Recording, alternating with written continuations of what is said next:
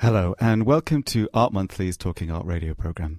Today I'm joined by Sophia Foker, who is Head of School for Fine Art and Photography at UCA, Isabel Harbison, who is a writer and curator based in London, and Erica Balsam, author of Exhibiting Cinema in Contemporary Art, published by Amsterdam University Press, and co-editor of Documentary Across Disciplines, published by MIT Press and released this year. Erica will be discussing and reporting back on Newcastle's AV Festival, Meanwhile, What About Socialism? Isabel will discuss her current feature, Hot Babe, which asks which measures, strategies or choreographies can artists use to release the female or feminized body from its image incarceration. But firstly, I was talking to Sophia, who's reviewed the James Coleman exhibition, which is currently on at the Marian Goodman Gallery in London, an artist who is known as much for the work he makes as much as the theory it produces.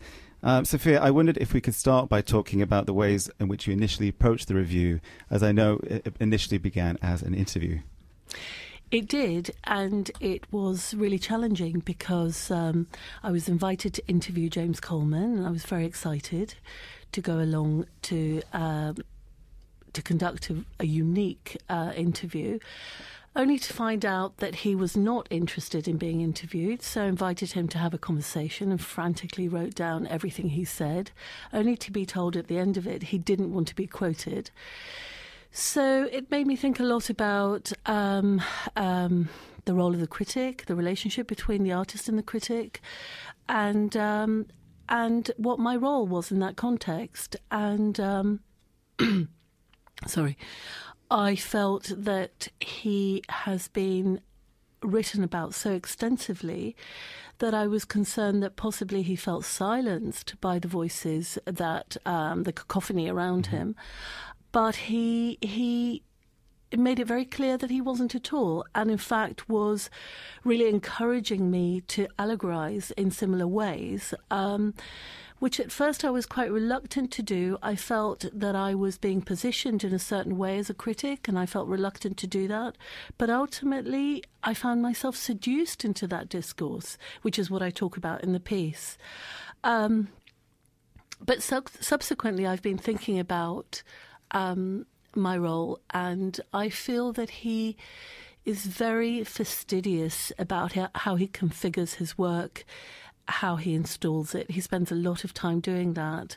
And in the process, I feel that he sees the critic as part of that installation, and I felt very much that I was being positioned in a way as his works were, and in dialogue with his works. And it was exciting, but it was also challenging.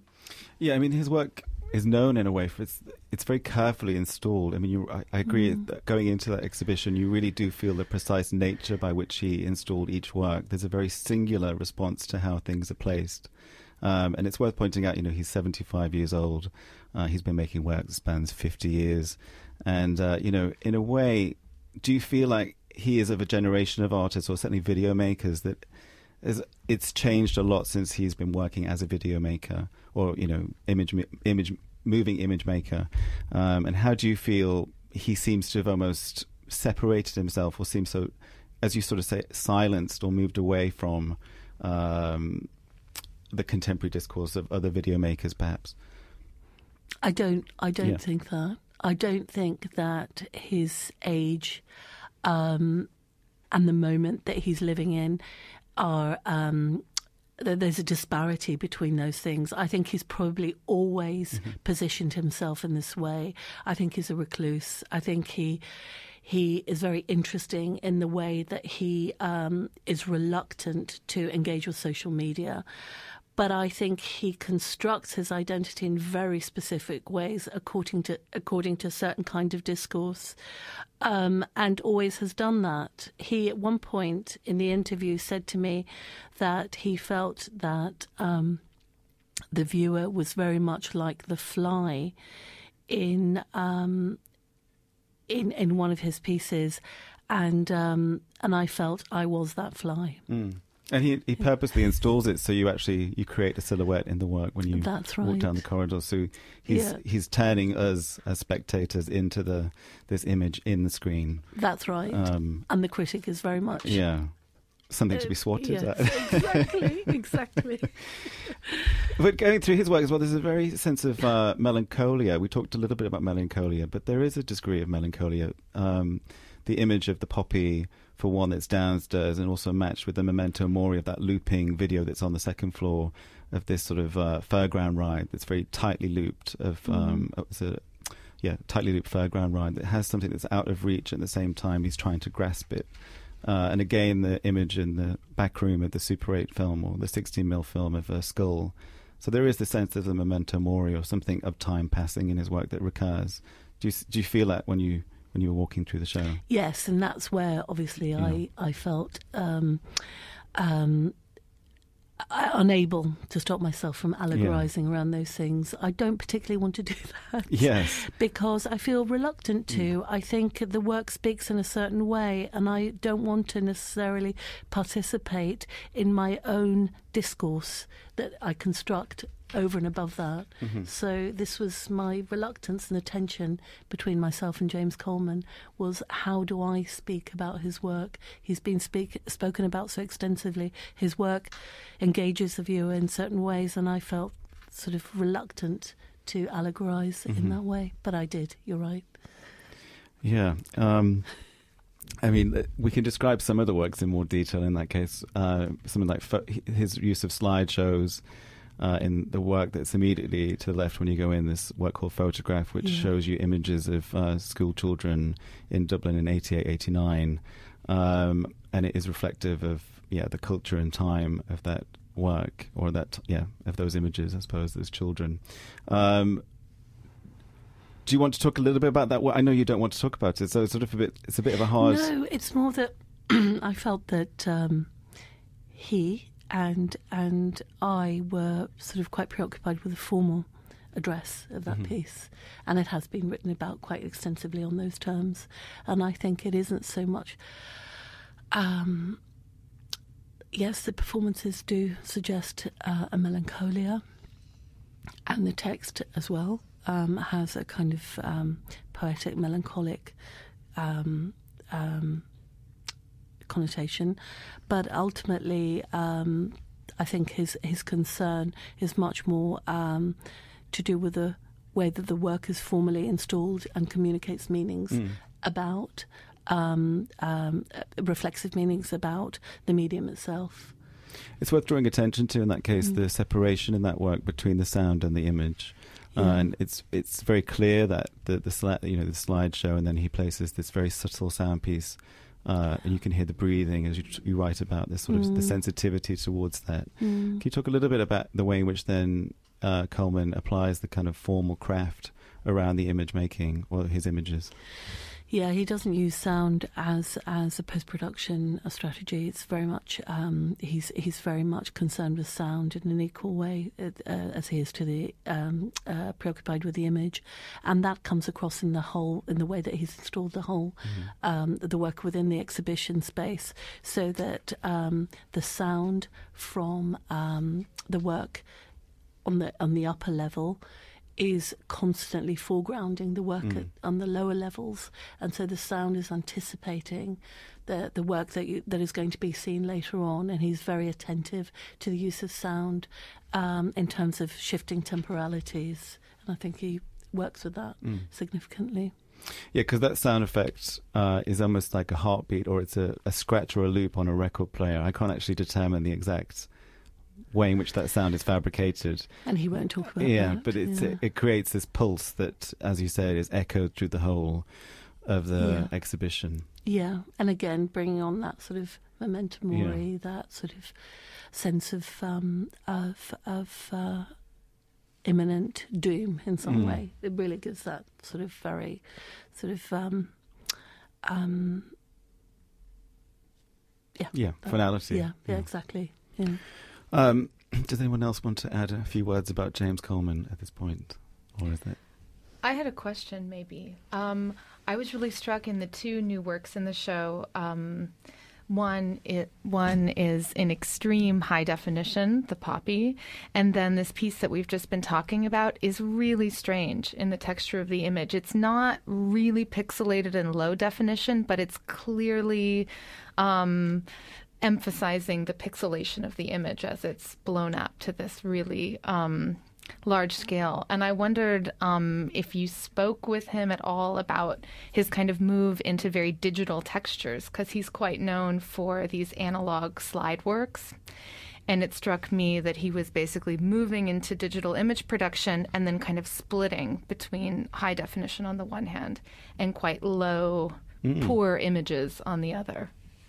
Yes, we did speak about that. And I feel that he isn't fully resolved about his use of the medium in that way. I asked him quite a lot about that, and I felt he talked about the very high definition strategies that he's using, and I think he has a team that work in very kind of at the top end of the medium in that sense, but I didn't get a sense of anything beyond that in terms of why he went into such a high definition mode. He didn't really sort of want to go there, so we didn't sort of pursue that further.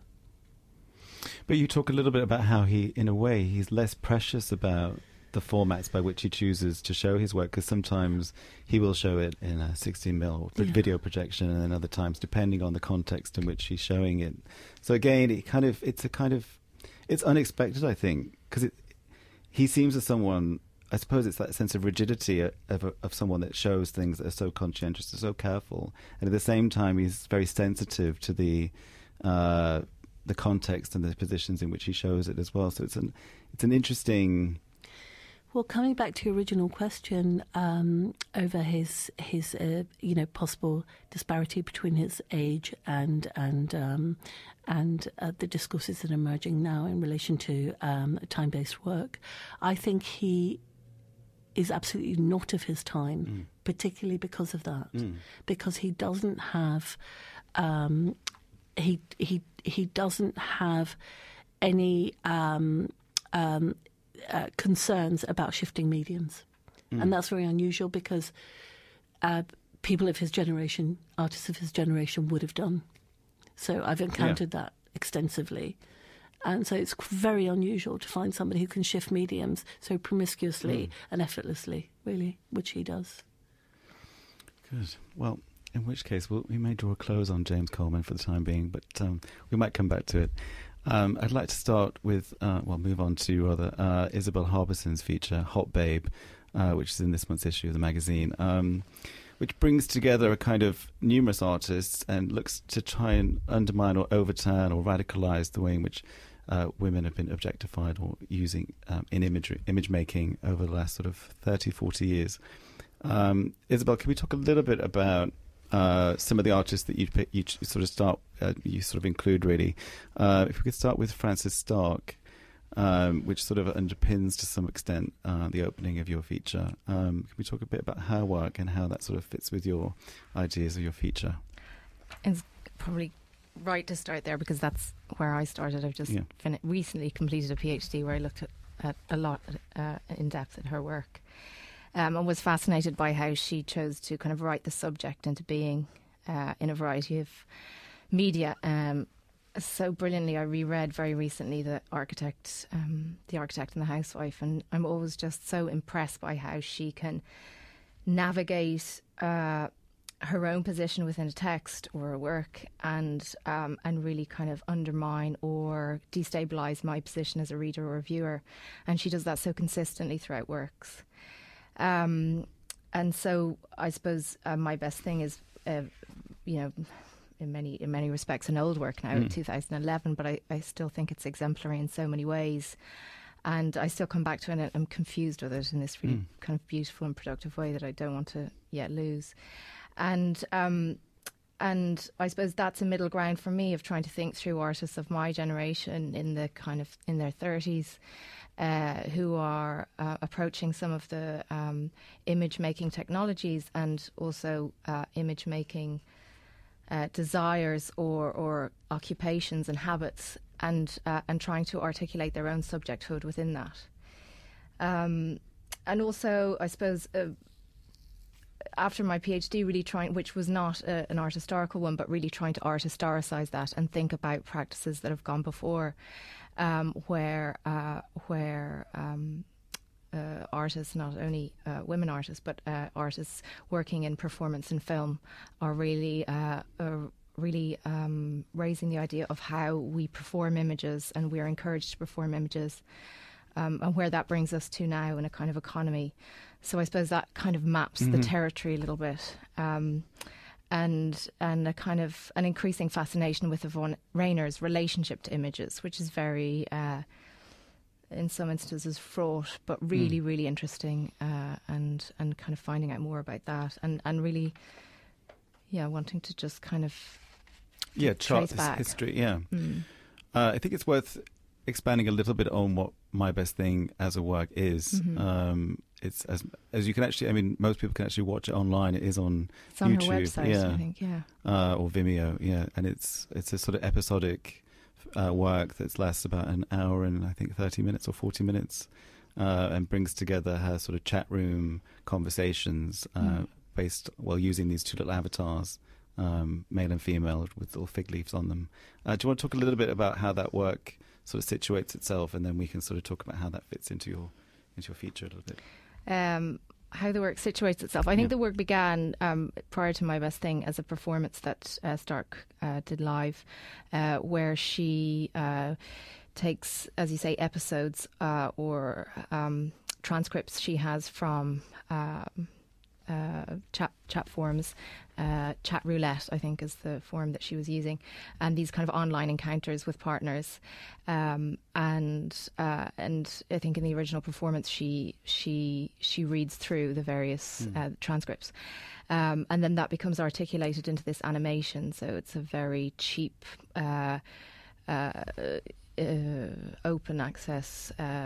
It's called Extra Normal is the software. So it was an online animation software that she used to animate these episodes, and in the episodes she comes into contact with two successive young and I think coincidentally Italian men, both of them to different degrees kind of aspiring filmmakers, or in some sense aspiring artists, and she I use the word she because there's a real sense of it being in some sense autobiographic, although I'm never sure of the limits of that, but there's lots of reference to her own biography and her own career as an artist, and her own anxieties around engaging the viewers and sustaining their attention, and anxieties around showing the work where it's going to be premiered in the Venice Biennale, where of course it does premiere in 2011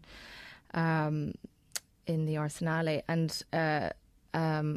and every episode is introduced with a synopsis of the previous one and a sort of brief introduction to the next. So she really does kind of play to the idea of a kind of attention poor viewer online, and perhaps as well in the context of Venice Biennale, we're all quite attention poor viewers.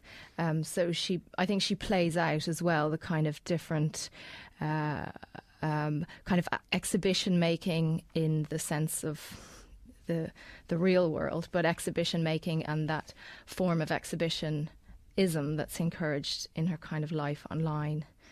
She talks about the motivation to make that work as being an addiction to images and to writing, which really underpins, I think, a lot of her work. So, I mean, I can talk. Yeah, I mean, it's in terms of what you write in your feature, you pick up on Mark Godfrey, who says something about her being nakedly present, which you then question whether the validity of that is true or not. Yeah. Do you want to talk about how the ways in which Stark actually starts undermining perhaps Godfrey's viewpoint there? Well, I think I read, because I reread over this work, and there's a stray adjective because I think we say, anyway, I don't want to interrupt the flow by going over it, but the word dismayed shouldn't be in that text, because I don't think Godfrey's dismayed. He writes about this in the context of a catalogue essay. So he talks about her work being disclosing intimate details, and he goes on to say it's quite different to the way in which Tracey Emin might disclose, because it doesn't have that trace of vulnerability or self-exposure. And I suppose that term nakedly present is something that I wanted to pick up. Mm-hmm.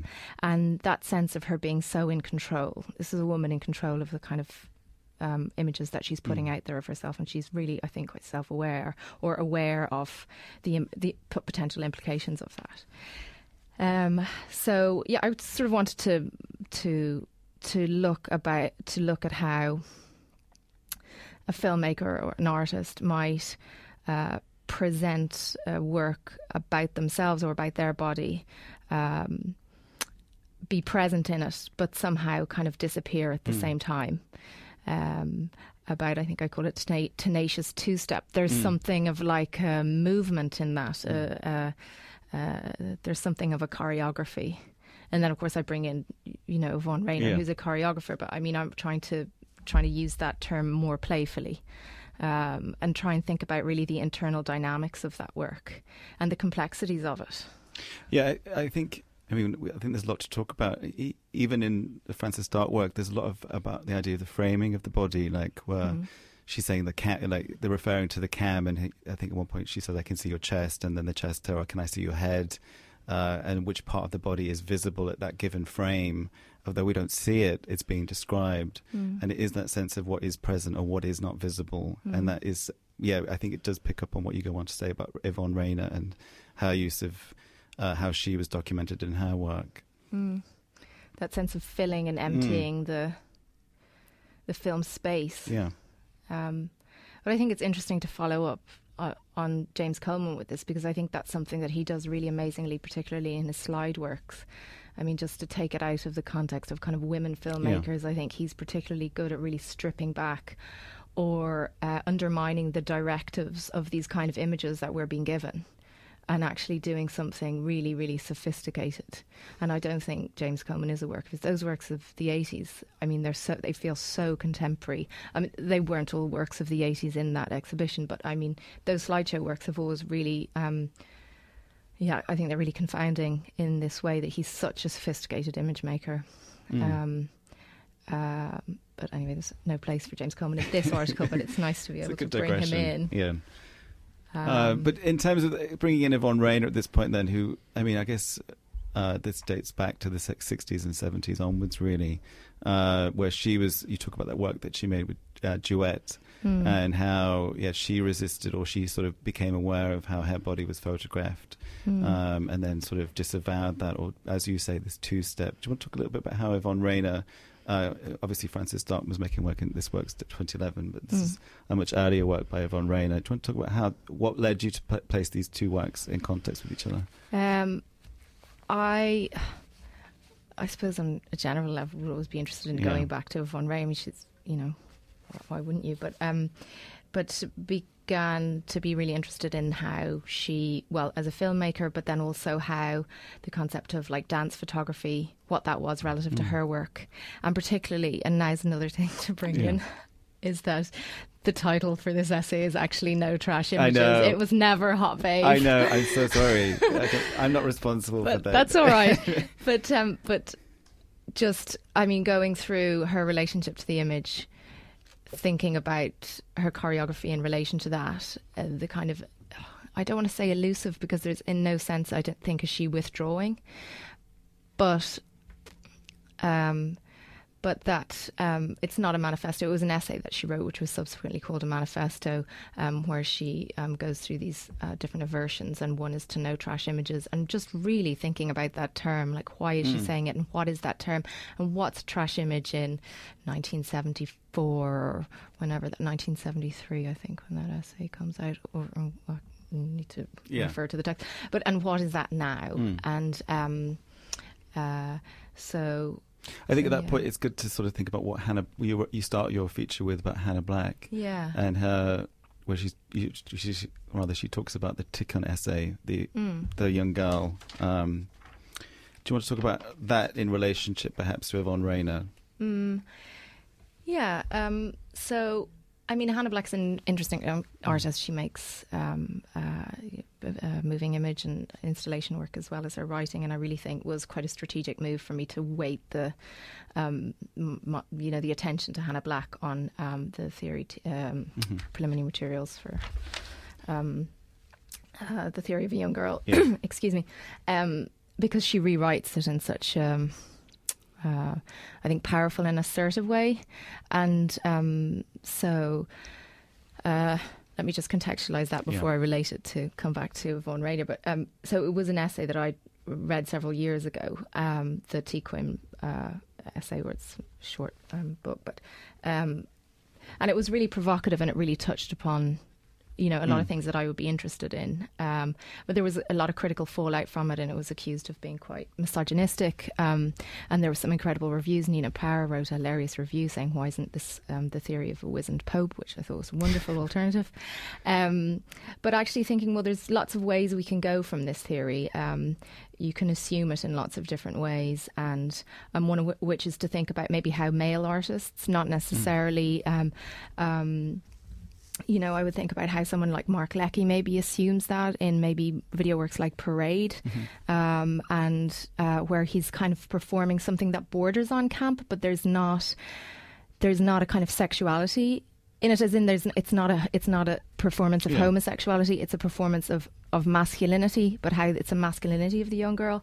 So I think there's ways of doing it where you really take that theory and you look at it from either gender, or there's the way that Hannah Black does, which she takes it and she asserts her position as a young, intelligent, fantastic woman writer, and she really undermines it in a way, but through this very sophisticated form of a kind of positive critique, or kind of over-identification with it.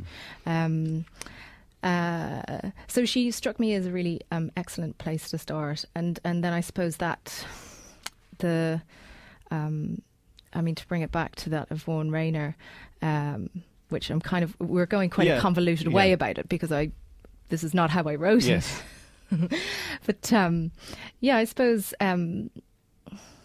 I think just mentioning what she says, Black, when she says she, not talking about herself, but she as in the hot babe, she is a radical non-subjectivity, thrown out of a wage relationship only to reappear at the market's core. Those that look at her and see only a machine are the machine of her becoming. I think that's a very pertinent and forceful analysis of image production. And I think that's going back to, I think that's why it leads me to think about Yvonne Rainer and her sense of disavowal of how she was performing for the image. Yeah. I can see how those things might reach each other in a way. And I think there's that instance where Yvonne Rainer was participating in one of Bob Morris' performances and was captured on camera, and the same evening she had her own choreography or performance which was in the programme. It was never mentioned in the Life magazine. There was only these quite reductive images of her. And that feeding into a kind of economy or kind of titillating images, I suppose you can kind of relate it to that. But it's kind of a broader, it's definitely broader. I mean, I suppose I can understand perhaps Hot Babe is a kind of catchy marketing title. I suppose my hesitation with that as the title for the essay is that it kind of plants too strong a kind of we all have that image now, of course, where it was more looking at kind of how trash images are treated by artists, filmmakers who can articulate this quite sophisticated choreography. And going back to something like Yvonne Rainer, that work, the film she made, The Man Who Envied Men, which in a way, do you want to talk a little bit about how that work is made and what's so specific about it? So Trisha, is the protagonist. It's filmed around a week of Trisha's life. Yeah. We never see Trisha. There's a restraint, and I think. It's interesting again in terms of technique and how I was looking at the kind of you just spoke about this very briefly, but Erica's the kind of texture of the image and transposing different kind of images upon one another. I suppose that kind of technical approach to work seemed really pertinent with that specific work in relation to My Best Thing. But it's also about this Trish, and she never appears in the film. She's that's only right. a She's voiceover. protagonist. Yeah. We see a variety of scenes, many of which show her husband Jack, this kind of overconfident, in some ways overbearing husband. Yeah. It's a kind of week around the point where she leaves him. And then we can talk about the implications of that. But well, you're right. Rayner's piece suggests that to be seen but unequivocally present is something of a privilege. Yeah, certainly more so than its opposite, seen but absent. Yeah, which I think comes back to like really not only the motivations for this article, but I think further research that I'm doing and thinking about how, with kind of social media and how. This, what I was talking about, a kind of encouragement to perform images, that there's a constant kind of onus to take images of ourselves and others, of artworks, of things that we've seen, of kind of vistas, and upload them. And, for this constant productivity or constant sense of your images being online, but yet not being seen, not being represented. There is no subjecthood within that. It's just kind of multiplicity of images, and I suppose that's a kind of crux of my research anyway. And and as you say, the commodification of those things and the sort of the dark core that you're sort of suggesting is the thing that's being buried or hidden within these proliferations as well. Is that right to say that? Is that where you're going with it? Or? Yeah, I think it's a strange. There's a strange invisibility to it. There's a strange loss there. So all the kind of language that's around using media of a way of plugging in and communicating and having your voice heard and being seen and being creative, it's all it's actually 1968 kind of language of like autonomy and presence and being represented and not doing anything menial. But it's how those platforms actually operate is huge. I mean, they're huge businesses, and all this work we're doing for them is we're doing for free, and they are growing. So I suppose it's a kind of, there's so much going on underneath that culture of productivity or that culture of sharing images of yourself. Yeah, I remember Ian White, when he was still alive, I remember saying him saying to me, the thing that we have a problem with, the thing that we have to try and resist is becoming an image. Yeah. And it's that thing how we're always just turning into images rather than freeing ourselves. I think why Yvonne Rainer is very successful as an artist is trying to actually open up a dialogue or something beyond that, or there's a crack in it somewhere you can kind of think about something else. Yeah. And that's, I'd say Coleman as well. It's like really... Definitely. Doing some great plumbing there, however they're kind of doing it. But yeah. Did this grow out of a sense of disappointment of where current practices are as well? Or do you not want to go down that particular... No, I don't mind. I mean, I suppose... there's a number of practices that I'm interested in, certainly around the claims around the practice. So artists like Amalia Ullmann or Petra Kortreit or Anne Hirsch, I'm so interested in the kind of discourses that they're plugging into or attempting to shift. And yet I'm really concerned about a kind of rhetoric which doesn't interfere with that, which it kind of... I'm tentative to make this comparison, but I feel sometimes the same when I listen to like Jeff Koons or Karsten Haller or talk about their work, and it's kind of rhetoric because it's not critique. How that I feel sometimes those works for me, even though the discourse around them that's generated is interesting, sometimes the work just reiterate or reproduce or reinscribe the kind of commodification that's actually going on already. And there's a kind of, for me, I suppose, a kind of danger in that, because that the critique is the rhetoric is kind of hollow. And I think that and I don't want to undermine these artists because they are giving me an opportunity to kind of talk about this and think through it, and they're creating a discourse, and they're creating a there are a generation of artists, and they're being very active and productive, and they are creating platforms for themselves to speak. And so so I appreciate that. Yeah. But looking really, and I look slowly at works, not too many, just a few. And I suppose I feel that we have to kind of understand these kind of, and I suppose some people might, again, hesitant to do it, categorise them as kind of post-internet or net artworks, because they kind of look at how you might upload images of yourself on YouTube or Instagram, or in some ways be contributing to those platforms. But actually, they're not being produced in a vacuum. They're all works that have a strong heritage in performance and moving image works. And I suppose, not wanting to undermine them too much, but this is part of a larger effort, certainly on my part, and I think other art critics, to kind of start drawing them into that larger kind of art historical discourse. It's nice to see Cheryl Donegan getting mentioned as well in your feature. It kind of feels maybe a little bit lopsided at the end, but I really, Cheryl Donegan I'm fascinated with, and I really think actually she's, in terms of, like, she's really key for this generation of artists. Like, there's a certain kind of tenacity to her work, and she's unapologetic and very brazen, and she's really overt and open with her sexuality, and there's a presence in that, and so there's a lot of works that I would have liked to write about, but anyway, there is a limit. Yeah. Does anyone else want to jump in here, Erica or Sophia? Do you want to? No. Don't want to add any thoughts there? In which case, we might come back to you. I think there's a lot to talk about still in your feature, but I'd like to move on a little bit to Erica. You're looking a little unprepared here. Sorry, you had lulled into our... Just finding my page. Erica has just come back from the Newcastle AV Festival. You are page... Got it. Okay. The AV ready. Festival, Meanwhile, What About Socialism?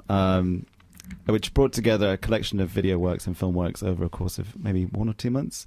And you caught one weekend which centered on 3 filmmakers. Is that right? Yes. And it was called Tracing the Anabasis of the Japanese Red Army, Conversations Across 3 Artists.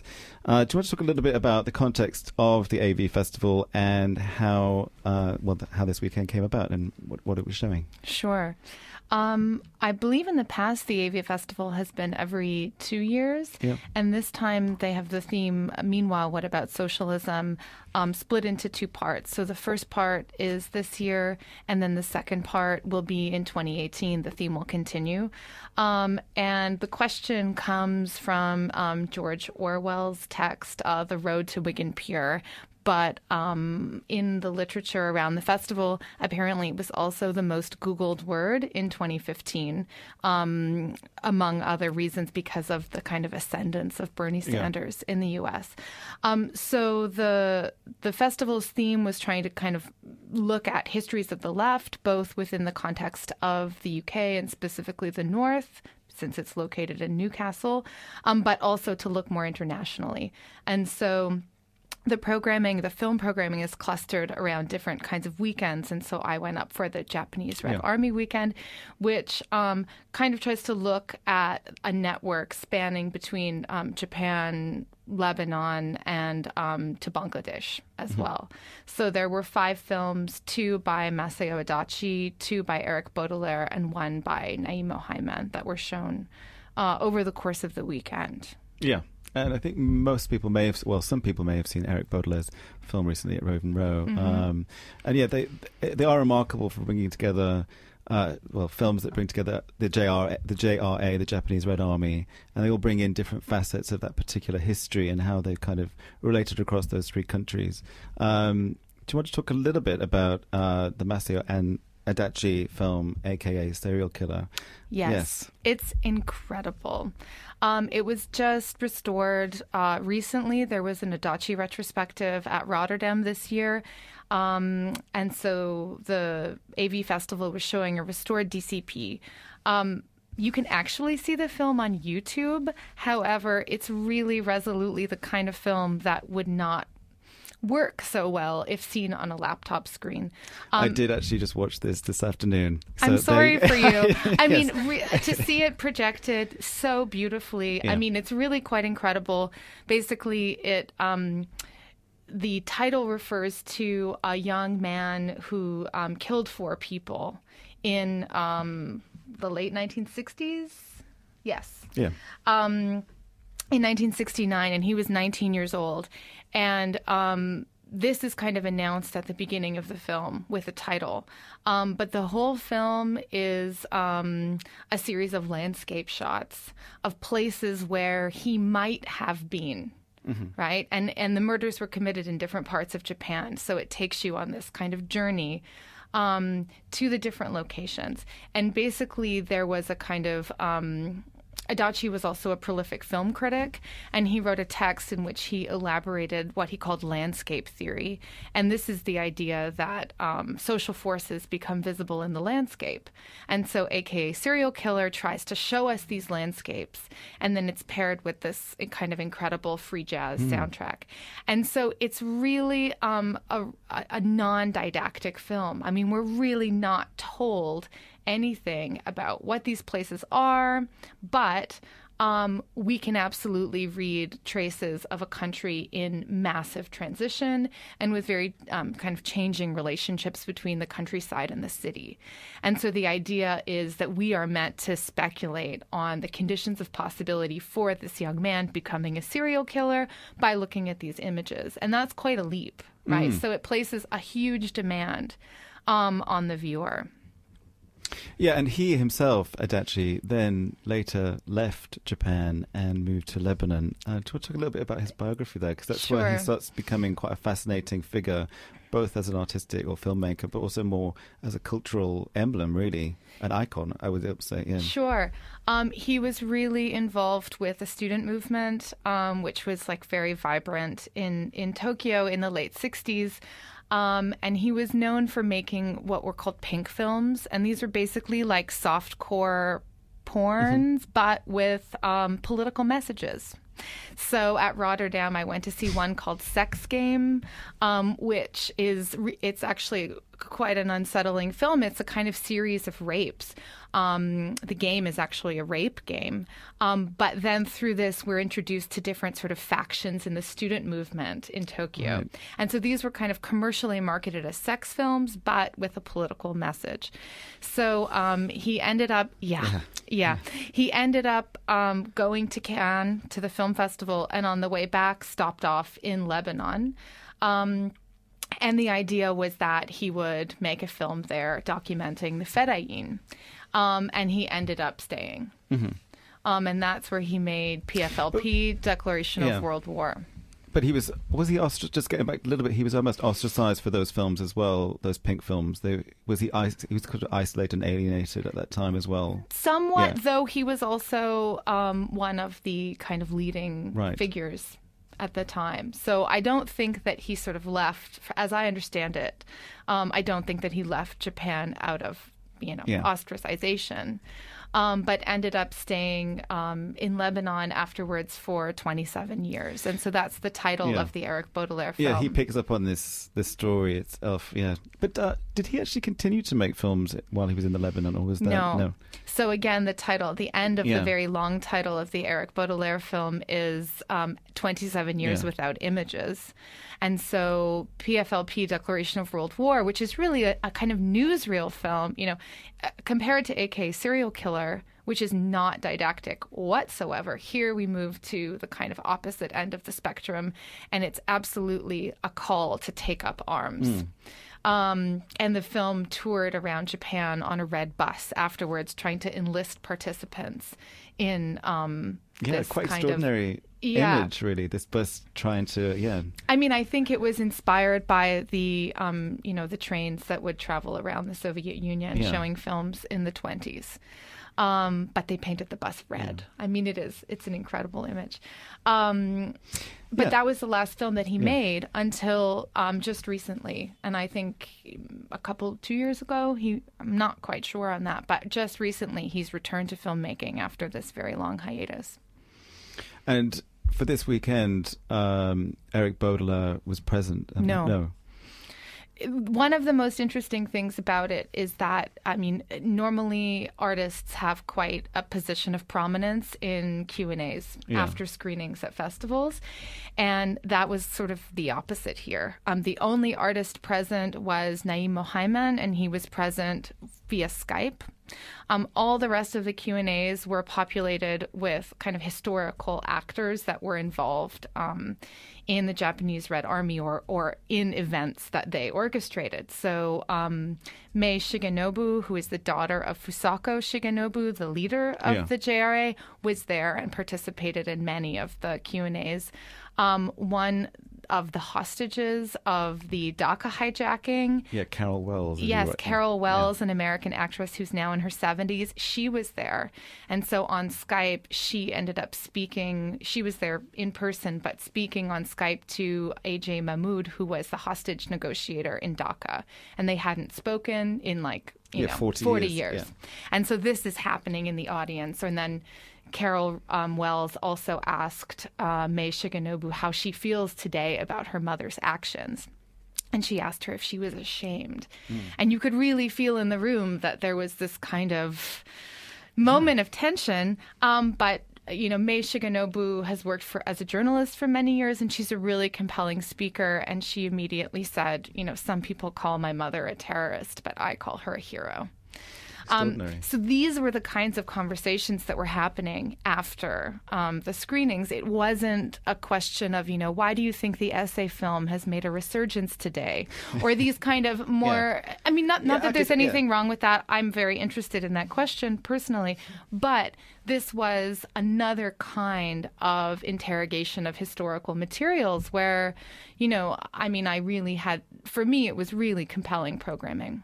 I really felt like I learned a lot, but also saw a lot of amazing films. Yeah, it's incredible. The JRA, although they're no longer active, I think Adachi said, Shinogobu, he said that they've stopped in 2001. Is that correct? They officially disbanded because Fusako Shigenobu was arrested and I think has officially dissolved, but they were largely dormant, for many, many years before that. Should we talk a little bit about Mohaiman's film as well, which again picks up on the JRA, but the impact in Dakar. Do you want to talk about that work as well? Sure. So that one is called United Red Army, and it's the first in this trilogy, which I think is just a trilogy, or perhaps it's ongoing. I'm actually not quite sure. But there was a hijacking done by the Japanese Red Army in 1977, and the plane ended up having to land in Dhaka. Yeah. And so there's this kind of ensuing negotiation with this guy, A.G. Mahmoud, who I gather is a family friend of Naeem Mohaiman. Their fathers were friends, I believe. And it's quite interesting because this in itself is a really fascinating story. But what emerges in United Red Army, the Mohaiman film, is that in fact this kind of moment actually is also the moment of an attempted military coup in Bangladesh. And that there are no images of that coup except for these images that were found in a Japanese television archive. It's incredible. It's really incredible. So there's a sense that Mohaiman turns to this because, yes, he's interested in legacies of the 70s radical left, but also because nested within this event, there is a sort of a passage onto this very kind of crucial moment of Bangladeshi history when the country was quite young. And there's an attempted and failed coup. And then in the aftermath of that, many, many people were killed, kind of as, retribution for having staged this coup. So for him, he's interested in sort of his memories of this event, seeing this broadcast on television as a child, not really understanding it, being interested in the Japanese Red Army, but also recognizing that Bangladesh apparently has no copies of this footage anymore, and that he found it in a Japanese archive. How did he come across it? Does he say how he found it? I'm not sure. Actually, unfortunately, I forget his name, but he worked with an artist who is Japanese who lives in Vienna. If he's listening, I'm very sorry that I don't remember your name, but he worked with him as a kind of research assistant, associate, working in Japan to do the work of going into the television studios to get the archival footage. And the footage is kind of quite beautiful because it's very sort of smudgy. Right. Yeah. You talk a little bit about how, as a culture, well, present day, we're sort of fetishizing, or the tendency to fetishize the sort of 70s left. And there's some notable examples of that perhaps in the last few years. Do you want to talk about how this went to some ways to kind of radicalize or even create something of the now within the festival? Mm-hmm. I mean, I will first of all say that I include myself in the people that kind of feel a great deal of nostalgia for this moment.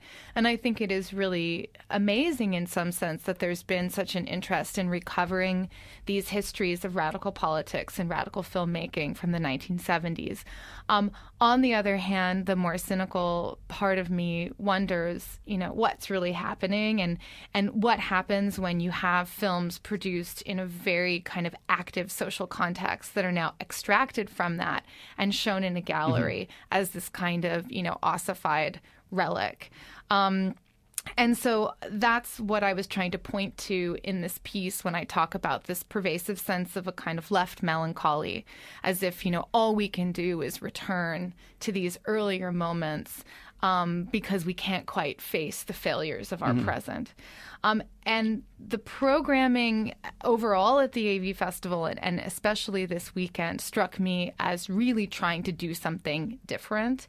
And a lot of it had to do with the way the question and answer periods were organized, so that there was a sense that we were actually interested in contextualization and in questions of historiography and in trying to make connections between this material, which in some sense can seem to belong to a different era. Yeah. I mean, the understanding of terrorism operative here and hijacking operative here in the Japanese Red Army material is so far from now. Yeah. I mean, one of the things that Mei Shigenobu said over and over again, which, I mean, I think we can question, but she said they weren't trying to hurt people, but the media was so controlled. They had no Twitter.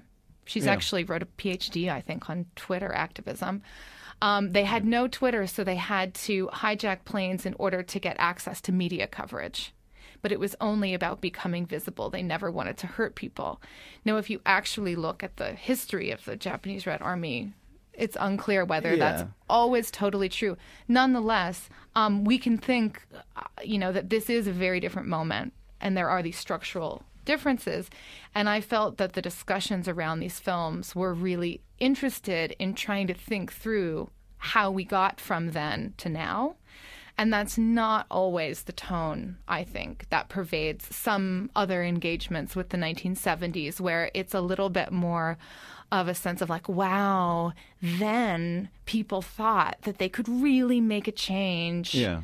But, we just go on Facebook or something like that, there's a sense of commitment, I think, in the AV Festival screenings that I've not felt in some of the other events around the 70s. That's interesting. Recently. Yeah, because you end talking about the theory of anabasis and how that sort of, you talk even about Alain Badiou. You talk about that sense of going through, traveling inland, and how that sort of, let's say, how that theory sort of brings the show or the weekend together. Do you want to talk about how that framed it? Sure. So this idea of anabasis is the title of one of the Eric Baudelaire films, and it's meant to be an expedition into the interior of a country. But reading Home King has written a really amazing text on Baudelaire, and she discusses this idea from Badiou that, in fact, it's not just an expedition in, it's actually a kind of an expedition in that makes possible a different kind of journey back. And that, I think, captured this idea of returning to this moment and these journeys. I mean, it's a really kind of remarkable international network of travel and affiliation and radical politics and everything. So to go there, but so that there could be a return route that would not have been possible without the journey outwards. And that's... Badiou says that Anabasis is the free invention of a wandering that will have been a return that did not exist as a return route prior to the wandering. You know, so it's that idea that by going outwards, you can actually forge a pathway back that's kind of wouldn't otherwise have been possible. It sounds like a really great weekend, I have to say. It was incredible. Yeah. Does anyone want to talk about the way in which maybe social media has informed, I think, Isabel, your work, your feature rather, taps into that? I mean, talking about Twitter and that kind of relationship of terrorism, really, but I know that's just another strategy, a way of proliferating an image or an idea. I mean, do you see a kind of the ways in which those things may have changed as well, or parallels between the works that you cover across your feature? It's a bit of a tall order, I have to say. Where to go from this? Yeah. I'm not sure. I'm not an expert in Twitter activism, although of course those platforms have amazing potential, don't they? But can you rephrase the question?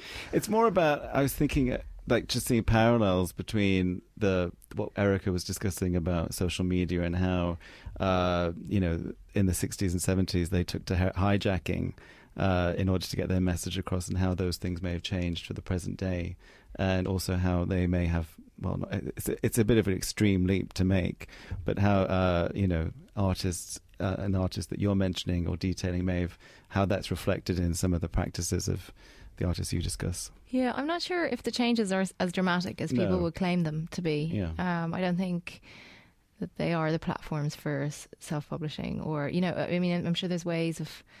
And the closing down of social media is always a really bad sign, isn't it? I mean, the fact that we have, that they are available to us is a good thing. But,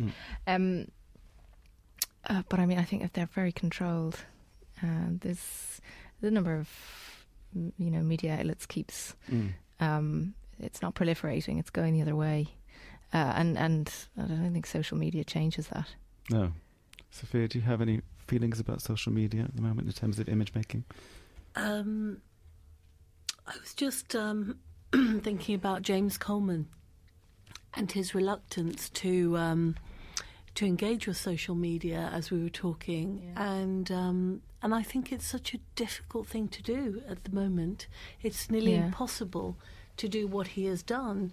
So I was just thinking about his invisibility, actually making himself more visible in that paradoxical way that you were talking about earlier, that visibility actually lends itself to invisibility. But I was thinking about the reverse of that, how one's invisibility actually is inscribed in a kind of visibility. And Yvonne Rainer, in a piece that I've been struggling to remember at the moment, actually explores this issue in terms of the ageing woman. And I just cannot remember the name of the film, so it's really tantalising. But it just, again, she kind of begins to talk about that idea of invisibility in old age, which is predicated on a different kind of concept of visibility, and visibility in the way that you're articulating in your piece.